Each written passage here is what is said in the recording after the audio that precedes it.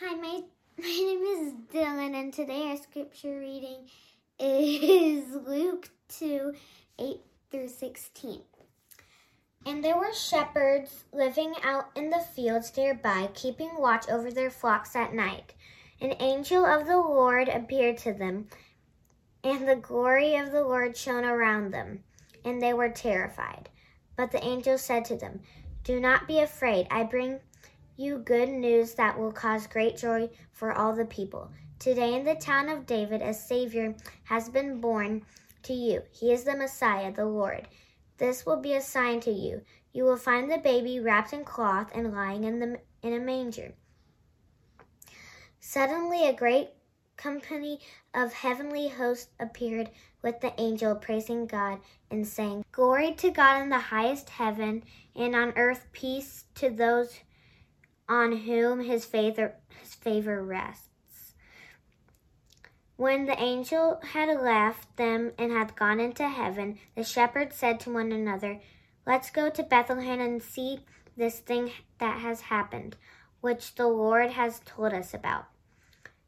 So they hurried off and found Mary and Joseph and the baby who was lying in the manger. This is the word of the Lord. Thanks be to God. Well, on this Christmas Eve, I have found myself getting a little bit reflective.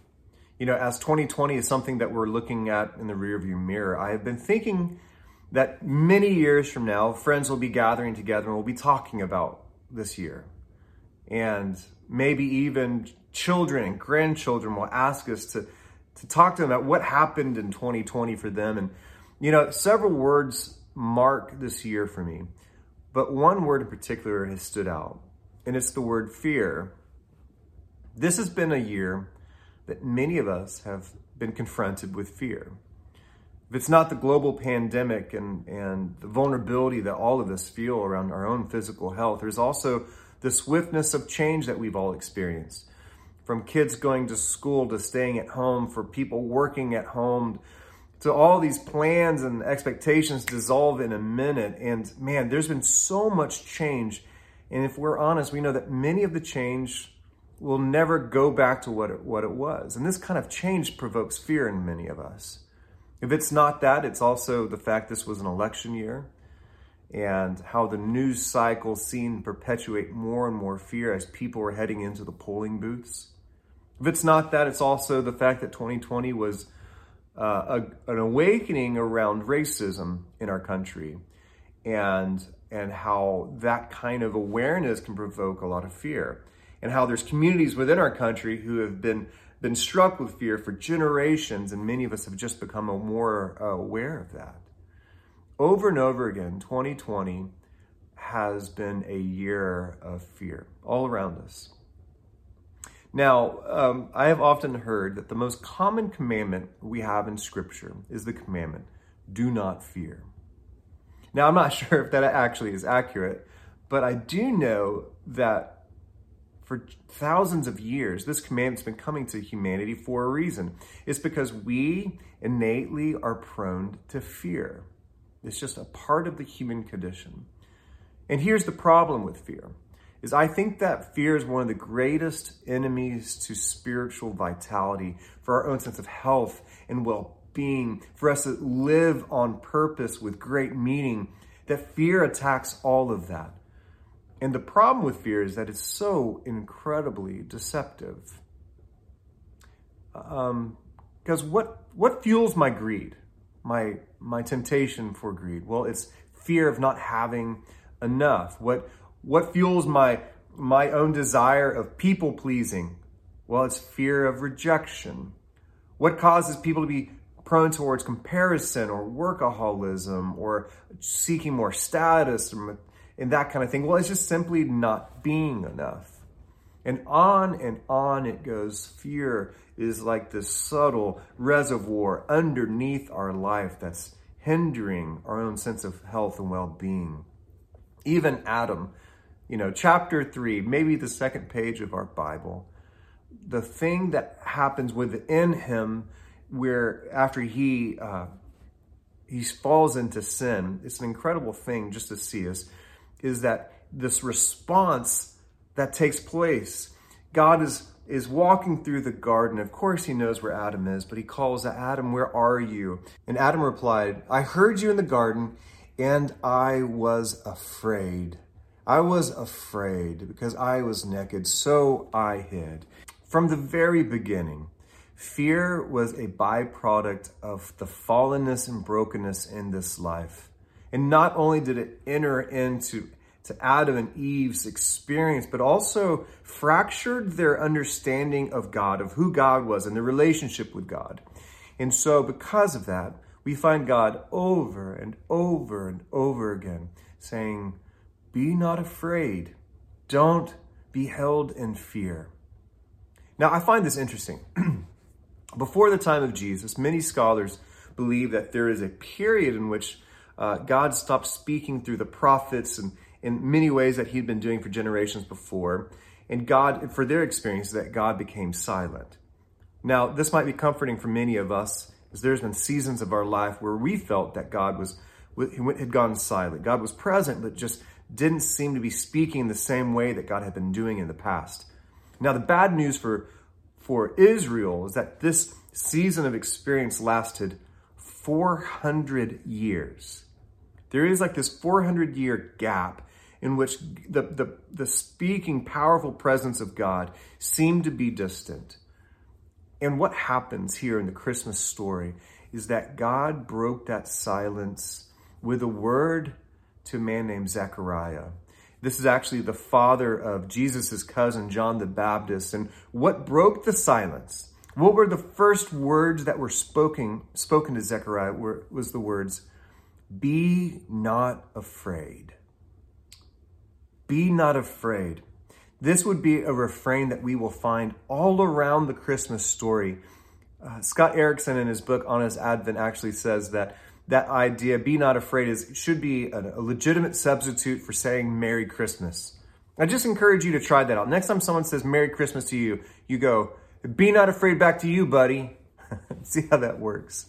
But the arrival of Jesus was an all-out war on the kingdom of fear. That Jesus's arrival, Jesus's incarnation, his coming to this world, was an all-out war in the kingdom of fear that's at power in this world. This phrase would not only be said to Zechariah, but would be said to Mother Mary, and even the unlikely cast members, the shepherds. We find in verse 8 of Luke chapter 2, and there were shepherds living out in the fields nearby, keeping watch over their flocks at night. An angel of the Lord appeared to them, and the glory of the Lord shone around them, and they were terrified. But the angel said to them, do not be afraid. I bring you good news that will cause great joy for all the people. Though we have gotten used to the shepherds being a part of our nativity set, it's pretty funny that out of everyone, just these random shepherds showed up for Jesus' birth. Not family, not loved ones, not people nearby, some strangers, some shepherds. And it makes me think, like, if that is the way it is for us reading this 2,000 years later, it's even more bizarre for the people in that day, in that culture, because shepherds were seen as outcasts. They were seen as people who were kind of the kind of other. They were just kind of seen as removed and questionable. Because of their work, they were not seen as spiritually pure. They were not allowed to enter the temple without costly and timely purification rites. So they were considered unclean. And because of their work was kind of outside society, they were kind of out there in the wilderness by themselves. They were also not fully trusted. They were seen as suspect. If you look back in that day in culture, shepherds couldn't even testify in court. So these shepherds were not just strangers. They were actually a shunned minority. And God chose them. Very intentionally, God chose them. And I think the shepherds were equally confused because they were not on their way on this evening. They were not on their way to a Christmas Eve service. They were not as far as we know, deep in prayer. There's no indication that they were seeking God or praying for a Messiah or wanting a holy moment. They were just keeping their business, going about their day, watching over the sheep in the darkness of this evening. And yet, in that dark night, God found them. God chose them. And something interesting happened. The glory of God surrounded them. In the middle of their darkness, the glory of the Lord shone around them. And they realized that all of a sudden they were in sacred ground. They were in the presence of the divine. And their response was fear. They became afraid. You know, as I talk with people, I have realized that people primarily have two different fears when it comes to God. The first fear is that God does not care. That God does not care about their life. That God is distant, removed, maybe because of something that they have done, but God has kind of backed out. God does not see them or care about them anymore. And that provokes fear in people. Well, I guess I'm on my own. That's really challenging. But there's a second fear that people have with God. And it's not that God is distant or removed, but actually it's that God sees them. That God actually knows all of them. Every thought, every action, every ambition that they have, whatever drives them, that God knows it and sees it fully. And that sense of being fully seen by God can provoke fear in people. One question I would ask people is, if God can fully see you, what do you feel like his countenance, what do you feel like his facial expression is over your life? And oftentimes people say disappointment, confusion. And that response is just like Adam, hiding in the garden, afraid of being seen by God. But what we find in this story is that God met these shepherds, these unlikely ragamuffin outcasts, and in the presence of his sacred nearness, that something beautiful took place. Something profound happened. And the angel, this is verse 10, the angel of the Lord said to them, "Do not be afraid. I bring you good news that will cause great joy for all the people." So these shepherds, surrounded by God's presence, they heard the angel say, "Hey, no. This is not a time to be afraid. We have not come to condemn you or judge you. We have actually come with good news. And this good news is for all people, not just the elite, not just the morally well-off, but even for people like you. Even the least likely, this is good news that will cause great joy for you." And so in hearing this promise, the shepherds were filled with wonder, with curiosity, with a sense of hope. What if this is true? I think the reason why the shepherds dropped everything and left was not only just to see this newborn king, but was also to see if, in fact, the words of good news for all people was true for them. Like they needed to know, they needed this to be verified, that God had chosen them. And so in finding Jesus, they actually found that these words were true, that God could even choose shepherds, outcasts, morally questionable people to be brought into the story of God's goodness. And to their joy, to the shepherds' joy, they saw them. They saw Mary and Joseph and Jesus. And when they saw Jesus, I believe that they actually believed that God sees them.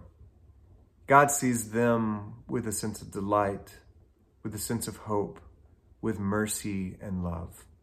In verse 20, the shepherds returned, glorifying and praising God for all the things that they had heard and seen, which were just as they had been told. What began in fear through God's grace ends up with joy and ends up with worship. That's what we find the shepherds are being moved to out of God's grace on that original Christmas. And man, I think we need that movement in our life as well.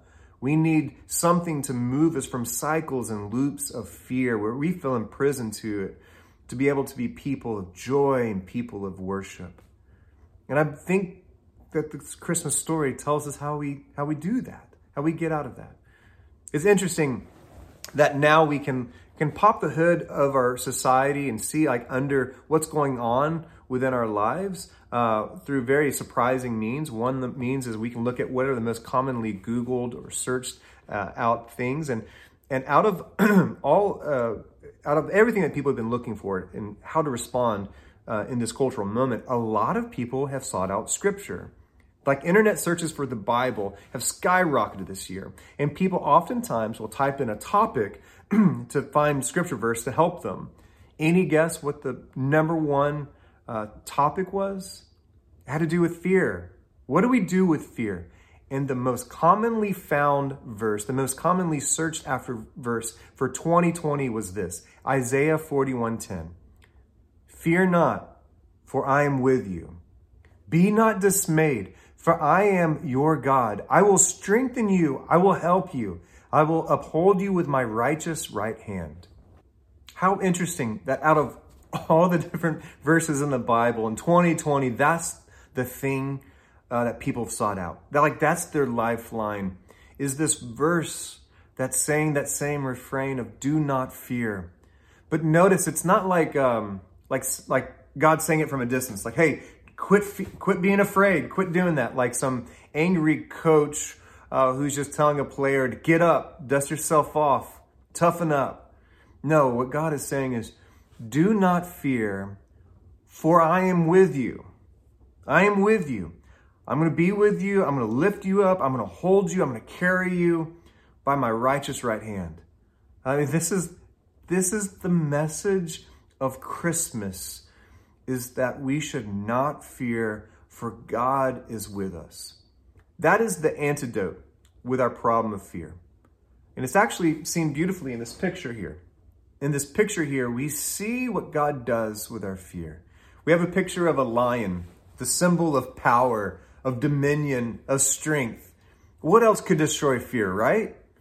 But instead, what we find at the center of the Lion of Judah, the one who is all-powerful, what we find the very heart of God is that God drew near. In vulnerability, in weakness, that God became one of us so that we would know for all time that God is here with you. That is what destroys fear. What we find in the presence of fear in our world, there's only one thing that can ruin the power of fear. There's only one thing that's like the antidote for fear. In 1 John, he describes it as the only one that casts out all fear, and it's perfect love. Perfect love is the only thing that can destroy the kingdom of fear in this world. And that was the purpose and the mission of Christmas, was that the all-powerful could actually begin to display what perfect love was truly about. And I love that God did not show us what love was from a distance, not removed from us. That God did not just give us a concept of love. God did not just give us golden tablets describing how to love. But in Christmas, what we see is the great lengths that God goes to be with us, to love us with a perfect love, to be born of flesh and blood and weakness and in humility, so that by his nearness, people could experience perfect love. And that kind of love ruins the kingdom of fear in our life. That's not just something Jesus wanted to do 2,000 years ago, but that's something that God still wants for your life, is that you and I were to be able to experience that perfect love, that love through God's presence in our life. Pastor and author Will Willimon was asked to summarize the gospel, the good news of Jesus, in 7 words or less. That's a challenge, but in 7 words or less, he was asked to describe what is the gospel, and I loved his response. It was this: God refuses to be God without us.